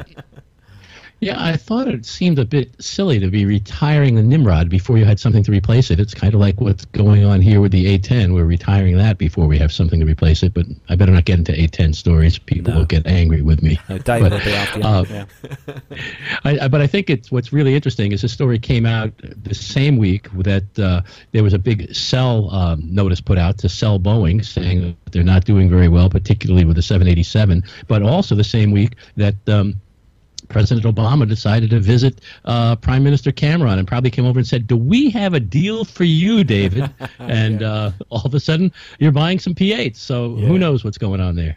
Absolutely, yes. Landed at Stansted, of course, actually, to a local airport to us, which was quite. What's that? The Air Force One. Air Force One did, that's where he flew into, wasn't it?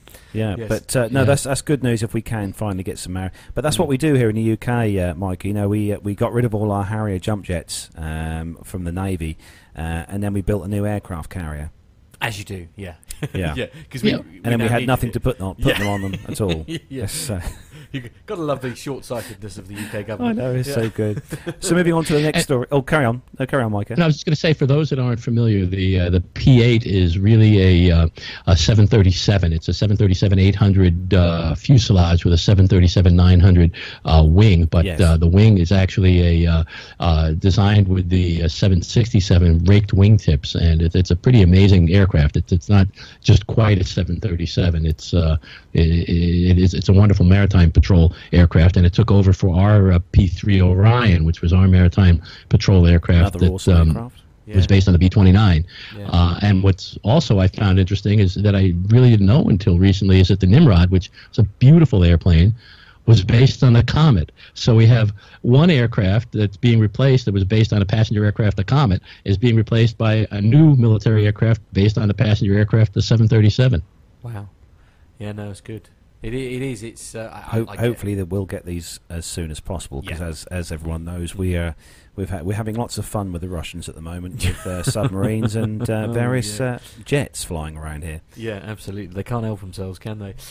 So next story. Yes, next story. You, Matt. This is on the CNN Politics website. There's some good ones here, Mike. You've done well. Yeah, absolutely. So Congress looks at restarting the F-22 Raptor program. So CNN, this is after a week after Russian military aircraft buzzed dangerously close to the US Navy ships and Air Force supply planes. Congress is considering bringing back production of stealthy... sorry, my apologies. I pressed the wrong button there. I'm having a day like that, aren't I?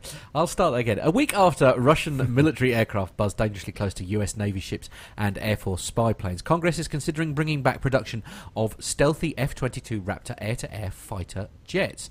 Lawmakers have tackled a provision onto a defence bill that will determine how much it would cost and how difficult it would be to ramp up production of the Air Force's fifth-generation dogfighter. They also want to know about possible options for exporting the F-22s to allies. Currently exporting Raptors is illegal. This assessment will ensure we have a meaningful debate about US air superiority, said Rep. Mike Turner. Is it Ohio? Explain. Ohio?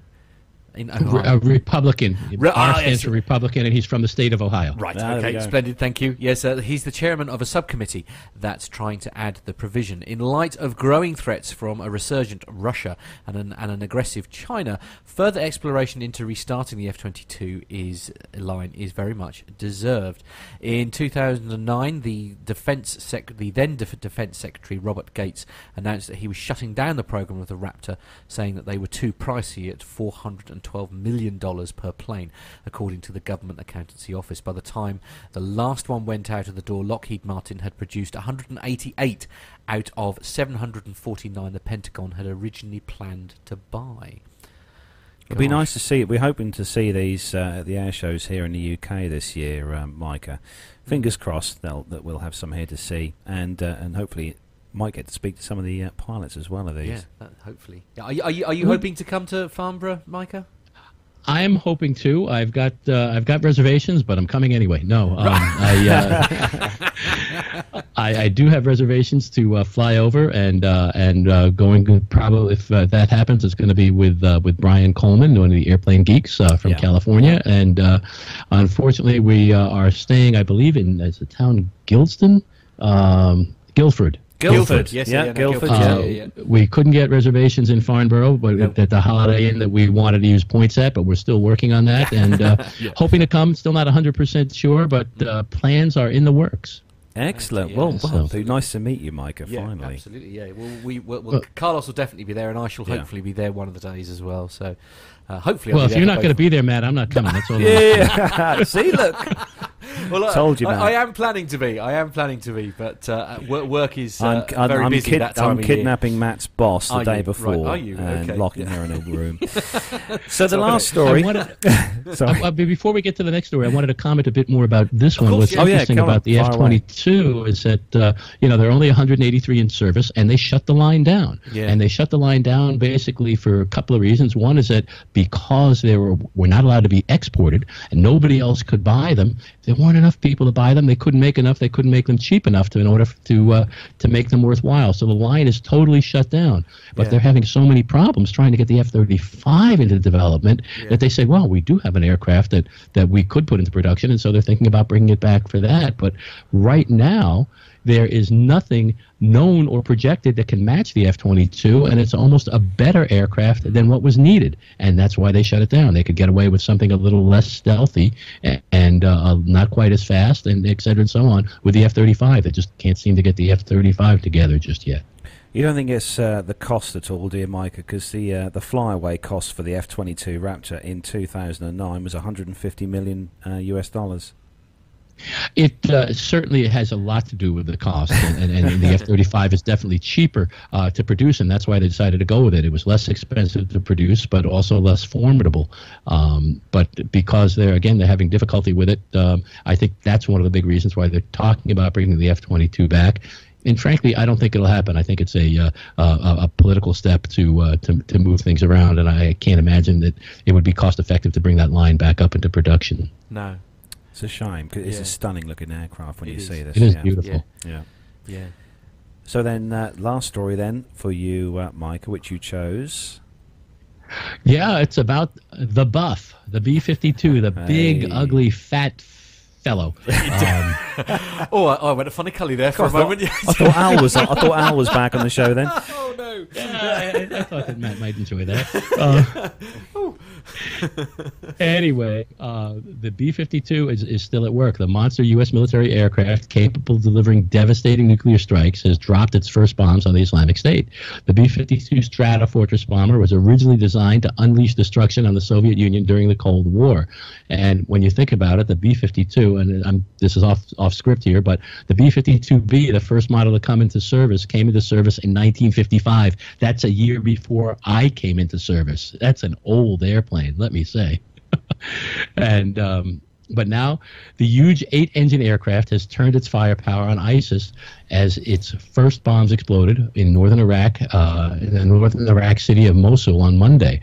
Its bombing operations, announced by the Pentagon on Wednesday, will come as a massive boost for Iraqi and Kurdish forces who are hoping to seize back control of the city once the Islamic State's one of the most Islamic State's most secure territories. The aircraft was used to strike al-Qaeda and the Taliban during the Afghan War, and it was also used during Vietnam, where it launched GPS-guided bombs and air-launched cruise missiles. Now, can you imagine that there was GPS back during the Vietnam era? We think of it as an everyday thing now, but back then that was incredibly amazing technology. It's quite often the military, if you like, is where a lot of these innovations that we now take for granted were sort of developed, isn't it? I mean, that's quite often the case, isn't it? That's where it comes from. GPS was designed for the military, and now we're using it. The internet was designed for the military, and now here we are having a podcast over it. Yeah, absolutely. Yeah, absolutely. Yeah. Colonel Steve Warren, a spokesman for the U.S. coalition in Syria and Iraq, said the B-52 will allow fighters to take out ISIS targets faster and more efficiently. And he said that the more authorities that are delegated down, the more rapidly we'll be able to respond. He also stressed that the arrival of the jet will not cause more civilian casualties on the ground. Now, that's an interesting statement. Won't cause more? That's, it's like, okay, so how many do we have going now? But that's another story. It is estimated the U.S.-led coalition has killed more than 1,000 civilians since the conflict began, according to figures from Air Wars, a nonprofit airstrike monitor. But it's amazing that the B-52 still has life. It's an unbelievable aircraft that's older than I am. I say look, it first flew in 1952. I mean, this aircraft is 64 years old this year. And, although not having a massive military knowledge of aircraft, but the B-52 is just one of those aircraft that I think even if you're a kind of novice at military aviation, I think pretty much everyone knows what a B-52 is. Well, and the H model, which is the model that's flying now, its first flight occurred back in 1960.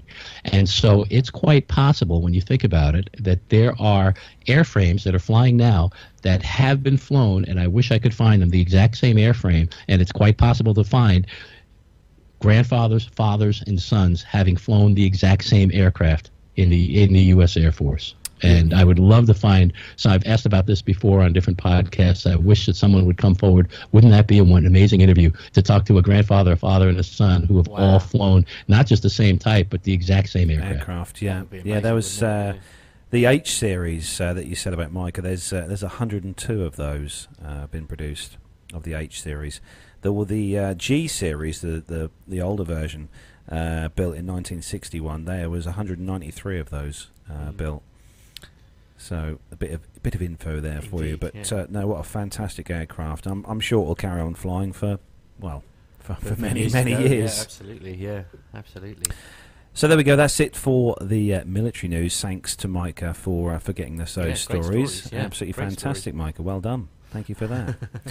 You're very welcome. So, Micah, then we're going to have a quick sort of chat with you, and just because most people who listen to the Airplane Geeks and that will have heard you on there with your feedback and stories and that on there, and me myself being a listener to the Airplane Geeks now since day one, really, and we've got to know you as a kind of a sort of a household name and a voice, really. So. How did it all start with you, Micah, for the aviation's kind of passion sort of thing? Well, I grew up loving airplanes. I realized actually only recently that I started loving. I discovered aircraft before I discovered girls, and just absolutely, love aircraft and always have. My father was in the Army back in World War II and was stationed in England, and then he was re-upped for Korea in the Air Force, and he was an airplane geek before there was such a term as an airplane geek, and it turned out my mother was too, although she didn't come out of her shell and let us know about it until much later on in her life. But I've always loved aircraft and always learned about them, and I've always been a geek one way or another, and so the two just sort of matched up, I suppose. No, that's fantastic. And how, it must take you ages to put together these stories, because sometimes some of the feedback and stories that you send the guys over at the Geeks and that, they're such interesting stories, Micah, and obviously a lot of them are from the heart, which you do, right? And, I think it just has us, especially the listeners and stuff, intrigued as to some of the things that you've done in your time with aviation. Well, the thing about airplanes and loving aviation in general is that it is it's from the heart. It's a feeling, and what I like to try to do in my stories when I write stories is to relate those as feelings, not just telling tales necessarily, but explaining to people what it was like to feel it, and hopefully allow them to feel it as well. The other thing I grew up with was really good talk radio and good storytellers, and radio is another thing that I love. Podcasting is really radio on the internet, and so I want to be able to take the listener with me on a journey, and take them with me to hear a story. And I'm not necessarily relating. I guess thought or story so much as trying to relate feelings and try to put a twist into it, and also try to put in a little bit of my crazy twisted humor at some point or another that sometimes you can hear and sometimes you can't, and some people get and some people don't. But that's the whole idea. And the stories, when I write them, they're written with inspiration, as I said to Captain Jeff a few times, not perspiration. I can't write on demand, but every so often I'll get an idea and it'll just start flying. And the writing is wonderful. When I taught writing, I explained to my students, writing is very, very easy. It's really a simple thing to do. It's waiting for the writing to happen that's the hard part. No, Liz has just put in the chat room, actually, Micah, that she loves your voice and your storytelling ability. I think we all do. Yeah. Oh, thank you very much. Thank you. I appreciate it, and I love being able to bring it to you. And it's a question of putting together stories that are going to make sense, that can be related. I've got 2 in the works right now actively. I've always got a couple going here and there, and hoping to get these 2 off in the next few weeks. Well, if you have any spare time, Micah, do feel free to send us one over here. Yeah, absolutely. Yeah. Actually, while we're talking about podcasts, Liz has asked the question: what are your favourite podcasts? What are the ones that you really like to listen to? You mean besides Plain Talking UK? Obviously, I mean, obviously, this is, of course. No, Checks I mean, in the post. Yeah, absolutely. Checks in the post. Yeah. And a certain airline pilot guy, but. Besides Plain Talking UK, there are so many out there that are just so great, and you just don't have time to listen to them all. There are 3, however, that I never ever miss, and there are a few others that I do listen to regularly too. But the 3 that I never miss are the Airplane Geeks, which is the one that started my interest in podcasts.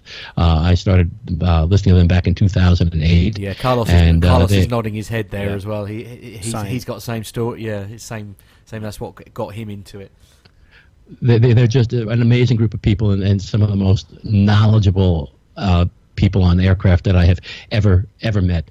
David Vanderhoof is a walking encyclopedia, and I know that he prepares for the show all the time, but I'm fortunate enough to have the pleasure of meeting him and going on a tour of the Udvar-Hazy Center with him, and just off the top of his head, he knows more than I could possibly have even forgotten. He's unbelievable. And Mike's Flight is the same with engines, and just everybody on that podcast is just absolutely brilliant. And then the other one that I never miss is the airline pilot guy, Captain Jeff. Jeff is an amazing podcaster, and he has surrounded himself by some other wonderful people. Dr. Steph and Miami Rick, who we miss terribly and haven't seen in so long, is just brilliant, and I love hearing about Delta P, and would have never heard the term if it wasn't for Miami Rick. None of us would have done, to be fair. And then he recently found Captain Nick, and could you imagine that there's somebody as wonderful as that to be able to tell stories, who, by the way, I first heard on Marcus's podcast, which is another amazing podcast. And then the third I never miss is a monthly podcast, and one of the funniest, most hysterical regular podcasts that I have ever heard, and is Betty in the Sky with a Suitcase. Oh, isn't she wonderful? We interviewed her quite a few episodes ago now, and she was she was as lovely chatting to live as she sounds on her podcast. Yeah, it was a real treat. She was wonderful. Yeah, I agree with you there.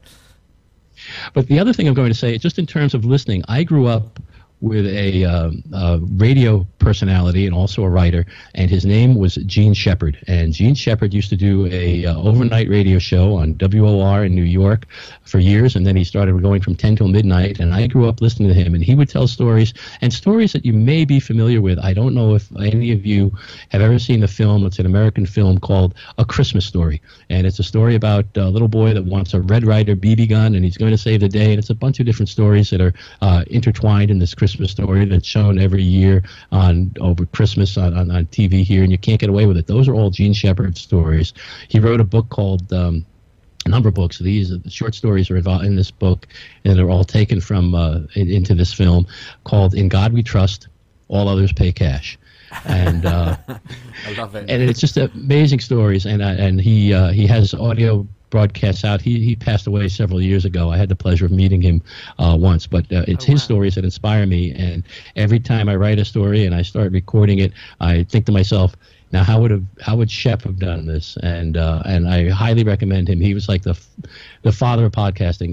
He was Garrison Keillor before Garrison Keillor, and more of a real humorist, kind of like Mark Twain on the radio. David Corson in the chat room has put that you should get a job for Audible. Yeah, yeah, definitely. But we have got some more questions for you, and we've got one from Tony S in the chat room has put, for you, Micah, is it Boeing or Airbus? Ooh. Well, you see, that's a really good question, because one of my favorite, for those of you who heard the Airplane Geeks, there was a question about favorite airplane of all time, and I had to write 2 stories. One was about all the aircraft that I love, and I do love them all. And then I was told, nope, got to pick one, and I picked one, and it was the B-17. And one of the reasons why I picked the B-17 is because Boeing made the B-17 back in World War II, but it's really the great-great-great-grandfather of all the aircraft that we fly today commercially, including the Airbus and the 747 and the 777. And I love them all, and I'm going to fly whatever airplane is going to take me into the sky. Wow. Yeah, definitely. I mean, everyone who listens to the podcast will know what my favourite is, but I think just being able to fly. Right, just in general. Just in general, just flying is just, yeah, it was just fantastic. Yeah. Neville Bounds in the chat room, Micah, has asked, have you been to the UK before, when your father was posted over here, for example? No, my father was posted over there. He landed in the UK on his 20th birthday, which would have been 1945. I'm not quite that old. But I will say that I have been to the UK twice, both times with my mother and my father. And one of my favorite memories of my father was the first time we were there. My mother went off to a museum. My father and I took a walk and sat on the banks of the Thames and drank tea, and then took off to the Imperial War Museum across the way in London. And it was a wonderful, wonderful time that we had. I'll tell you what, it's a shame we don't get to sort of spend a bit more time there, because I'd love to take you to the Imperial War Museum. Have a better one now at Duxford, which is much better than the one in London. It has to be said, from personally speaking, at least. But another question in the chat room, Micah. This has come from Evan. Says there's room for 3 aircraft in your imaginary hangar. One to go fast, one to go slow, and one to go upside down. What aircraft would you choose from those 3 spots? Oh, that's a horrible question. Thank you, Evan. I want to go fast. You know, I love flying along in a small Cessna, and I've never been in any other small private GA aircraft really. But I've always loved to fly when I've had the opportunity to fly in a little Cessna. I've been in a 152, a 172, and a 182. I tend to prefer the 182 because I'm a man of larger stature and I fit into it a little bit better. So. That's wonderful. I'm going to be going slow. Built for comfort, not freeze. Built for comfort, not speed. That's my phrase. Exactly. Going fast, I'm not sure. I would love to get into the back seat of an F-15 Strike Eagle or an F-16. That would be wonderful. And if I'm going to go upside down, let me be in one of those too, because those pilots know what they're doing. Yeah. So if you could pick, we always ask this question. If you could pick any aircraft to fly in it that has ever existed, and the sky, whether it was flying or not, which aircraft would you most love to be sort of flying? What's the dream aircraft for you? If you had the chance to just sit in the flight deck of any aircraft. Now, are you talking about being in the flight deck, or are you talking about just flying in any aircraft? No, I mean, given the chance, given the chance to fly on the flight deck of any aircraft, either gone now or still flying or retired. if you were given the chance, for me it would have to be Concorde. I'd love to go on Concorde. Yeah. We've been on Concorde on the ground, but I've never been able, never had the chance to fly when it was flying, on board the aircraft. But what would it be? You see, now, again, and I'm so difficult when it comes to answering questions like this, and I apologize. But if I'm getting on an airplane because I want to go someplace, then I want to go on the Concorde. I want to be able to be on the Concorde and be in the UK as quickly as I can so that I can get one of Gemma's sausage rolls before they get cold. Yeah, there are still 2 left. I'm happy to announce. But if I'm flying just for fun because I want to be able to be in an airplane and experience a flight, I would love to be in a Boeing Stearman. I think it would be. I flew open cockpit one time, and it was a wonderful, incredible experience. Something that I never thought I would ever have the opportunity to experience, and it was wonderful. And I would love to be able to do it in a Stearman biplane, which is so maneuverable, and it can go low and slow, or fast and high, and it can do acrobatics. And I would love to have that opportunity. Yeah. Wow. Yeah, no, great choice. And I'm with you with that one. I think really, I don't particularly enjoy flying, so the fastest way I can get from A to B is always going to be a winner as far as I'm concerned. Now, Matt, I have a question for you. Oh, all right. Okay, go on. Yeah. Okay. I know you don't enjoy flying. I've listened to enough of Plane Talking UK to know that it's not, one of the things that you really enjoy. That in fact, sometimes it makes you a little anxious when you're on the aircraft. Yeah. What got you involved in doing a podcast about flying? Now this is Grill the Smith. Yeah, absolutely. Yeah. The long and the short of it is my love of radio is the reason why I'm involved in this particular project. I'd been involved with the project right back in the early days when it was Simon and Carlos that were doing it, and Simon was no longer able to participate, and because I used to do radio and I used to do DJing and that kind of thing, I just sort of basically sat in on a couple of episodes while Carlos was looking for someone else, and then he stopped looking for someone else basically, and so I've been sat in this chair ever since. But as I say, my involvement originally, as I say, I'd always been involved, but it was my role was actually more technical. So I'm the person who worked out how to get us live on air and how to do sort of basically put it together and get it out there. So it's actually from a producer role, if you like, and I'm a rather reluctant sat in front of the microphone right now, as Carlos well knows. But yes, thanks for that. It's good. Well, then I was going to say, if I come over to Farnborough, Matt, then there definitely is going to be trouble, because you get people that kind of like airplanes together, and it's always scary. But you get 2 radio people together, and it's even more frightening. You have no idea how much I can't wait for that.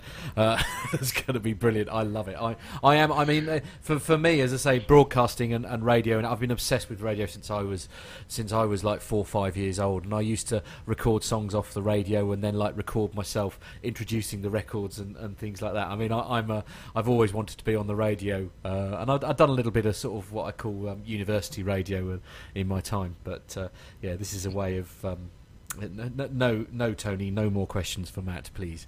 And it'll even be more frightening, because if you do get there, I've heard that Neville's going to be there, and he's a radio guy too. Oh no, so I can't wait. I would so love to go with Neville and do what he does for the day, because it is just in the world of Matt, it is what I like to refer to as heaven.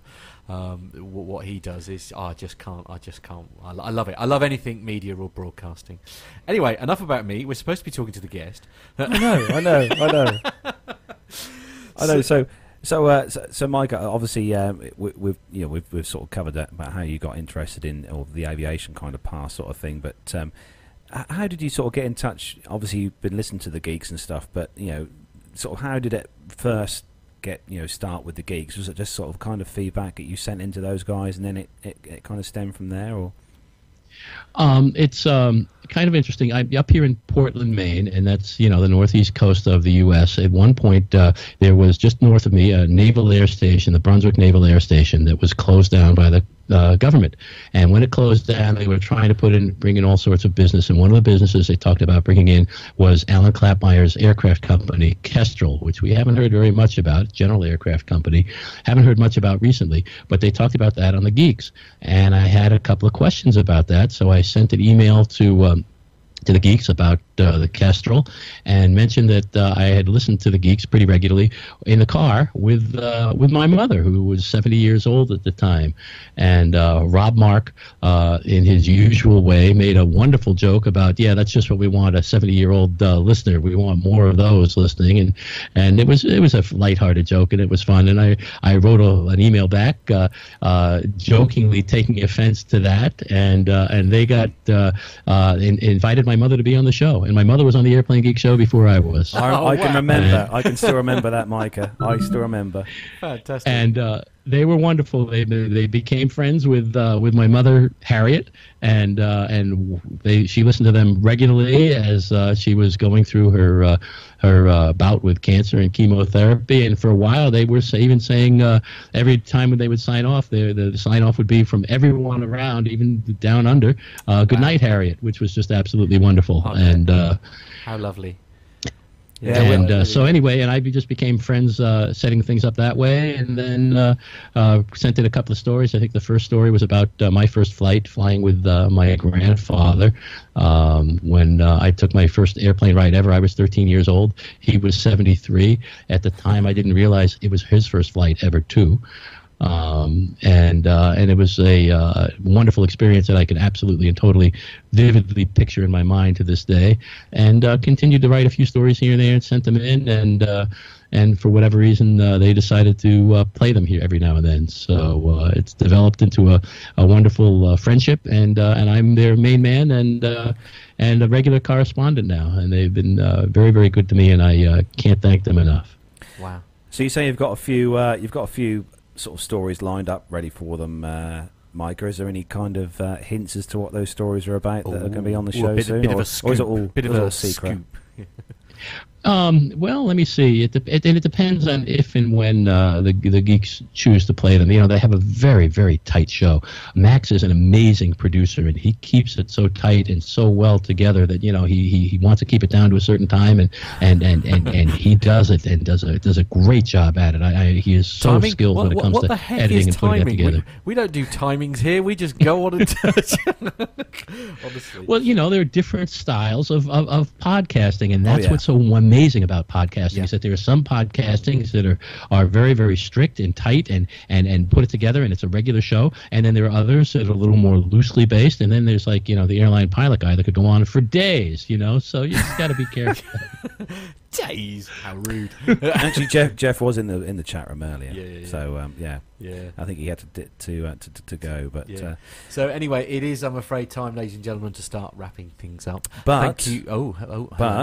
But we are, before we go, we are going to give Pilot Pip one last call. We are to see how he's getting on. Yeah, absolutely. So let's try that right now. Aha. Hello. Hi guys. Hello. Welcome, Pip, back onto the show. Are we live again? We are live. Yes, we are live. 100% live. Yeah, family show, please. Wasn't one of the regular listeners that Stuart or someone was an ambulance driver? I don't know. What are you requesting an ambulance, sir? If she's in the chat room, would you mind awfully? I think you mean my friend Stuart Services, perhaps you're getting confused with that. Right. But he would, however, have very easy access to oxygen. Which is something you need. That's good. So, Pip, give us a Pip update. How are things currently going? Well, I'm at a point in the marathon which I believe is called the wall. Oh. Whew. It's pretty hard work. I just passed 20 miles. There's only 6 to go. Heading back into central London now. But I don't mind admitting, I'm feeling it now. My legs hurt incredibly. I had to stop a little while ago to stretch out. They were cramping up. But I'm still moving. Yay. Oh, wow. Hang in there, Pip. Not Jennifer's put... Yeah, not as fast as I was, but we're getting there. Yeah, Jennifer step closer. Jennifer in the chat room has put, hang on there, Pip. You can do it. Yeah, thank you. Yeah, I won't be breaking any world records today. No, you've definitely broken a record for us anyway. Cool, being the most fantastic. We're all really thrilled for you, Pip. Oh yeah. Super. Can you hear Micah? You guys have okay? a good show today. We'll let Micah answer that one. This is Micah, Pip, and we're all really thrilled for you, and the show has been great. And it's just horrible being here, having to follow you, because your show last week was incredible, and your show this week is even better. Oh, hey, Micah. I didn't realise you were on. Thank you very much, sir. All right, okay. So how far have you got left to go then, Pip? So just under 6 miles. Oh wow, God, you've done really well. 20. About 6 to go. So yeah, like I say, it's hurting a little bit now. So have you made many friends on your trip around the London Marathon, Pip? Yeah, well, especially I seem to be in a bit of a race with that rhino. I overtake him, then half an hour later he overtakes me. I'm not sure where he is at the moment. I think he's in front of me somewhere. Oh dear. Oh well. Look. Well, as Actually, I say, I'm just out by London City. There's a BA146 that's just gone overhead. I don't know if you can hear it in the background.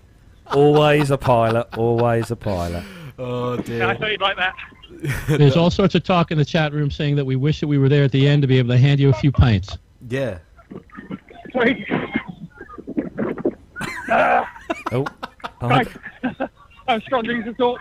No, okay, all right. Well, look, mate. We're going to let you get on, We're Pip. going to let you. Thank you, as I say, from all of us here. As I say, there's loads of people in the chat room who are all saying very, very lovely things about you. As I say, keep pushing on. We're all very proud of you, Pip, and we'll be in touch with you soon. Take care, mate. Take Look care, after yourself. Pip. Much love to you, Pip. Take care. Bye. Bye. Bye. Bye. Bye. So there we have it. Our last call then to Hang on. Pilot Pip on his marathon event. So yeah, hopefully we'll see some pictures that Pip will probably take when he crosses the finish line. It'll be quite good, wouldn't it, to see? Okay, then that is where we're going to wrap up episode 109 of the Plain Talking UK podcast. We're just going to say a massive, massive thank you to the main man, that is Micah, for joining us today. Yeah, so thank you so much. Thank you so much for joining us, Micah, and taking most of your morning up. Yeah. Well, thank you so much for having me. It was a great, great, great pleasure. My pleasure. Thank you. Cool. So from us here in what I call PT UK Towers, it is time to say thanks very much for listening, as always. We'll be back next Saturday at 10 a.m. That's our usual time when we're recording Saturday. live. So it'll be next Saturday, 10 a.m. So from the main man, Micah, it is a big goodbye. Let's switch over to...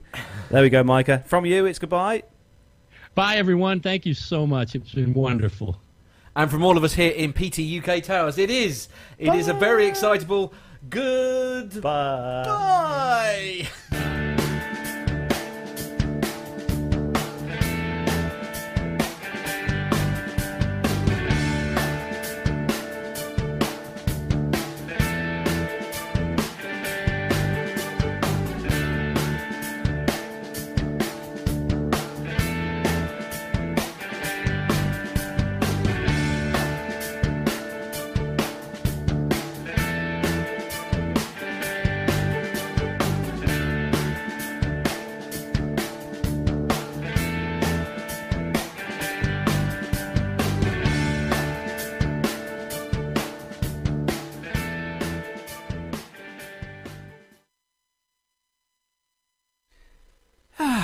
There we go. It was a long, technically challenging show, but we got there in the end. I still don't know quite what happened in the middle there where we fell offline, but never mind. No. All part of the fun. It's all part of the fun. Indeed. Well, that was great. Thank you so much. Thank you very Micah. much, Micah. Yeah, absolutely. And we'll have to do it again if you're up for it. Absolutely. 10 in the morning would be a little tougher, but it can be done. I just won't go to sleep. No, it's all right. Well, No. We tend to, as one of the reasons why we do it this way is because it sort of makes it quite flexible. So we can, schedule around guests to make it a bit easier for them. That's why normally we release it on the Sunday ordinarily, you see, because then it means it doesn't matter whether it's Friday night or Saturday morning, whatever works best for our guests, we can then record and still publish it at 10 a.m. Sunday, which is what we normally do. Obviously, with Pip being involved in the marathon, this is an exception, of course. And with any luck, with the amount of editing that Matt's got to do with this episode, this should go live Wednesday. Hopefully next year. Yeah, absolutely. But it will be good. Splendid. Anyway, thanks ever so much, Micah, for joining us, and we'll say goodbye to you and everyone in the chat room now. Thanks ever so much, guys. Yeah, thanks Cheers. everyone who's joined us in the chat room, and don't forget to look out for the links on Facebook to see what's going, where we're going to be. 10 a.m. on 10 a.m. on Saturday morning. The links will be there as usual, and hopefully with no dropouts. With no dropouts. So thanks everyone for joining us. So I'm going to kill the feed now. So thanks. Enjoy so much, guys. Enjoy the rest of your weekends. So goodbye, everyone in the chat room. Goodbye. Bye, everyone. Thanks again.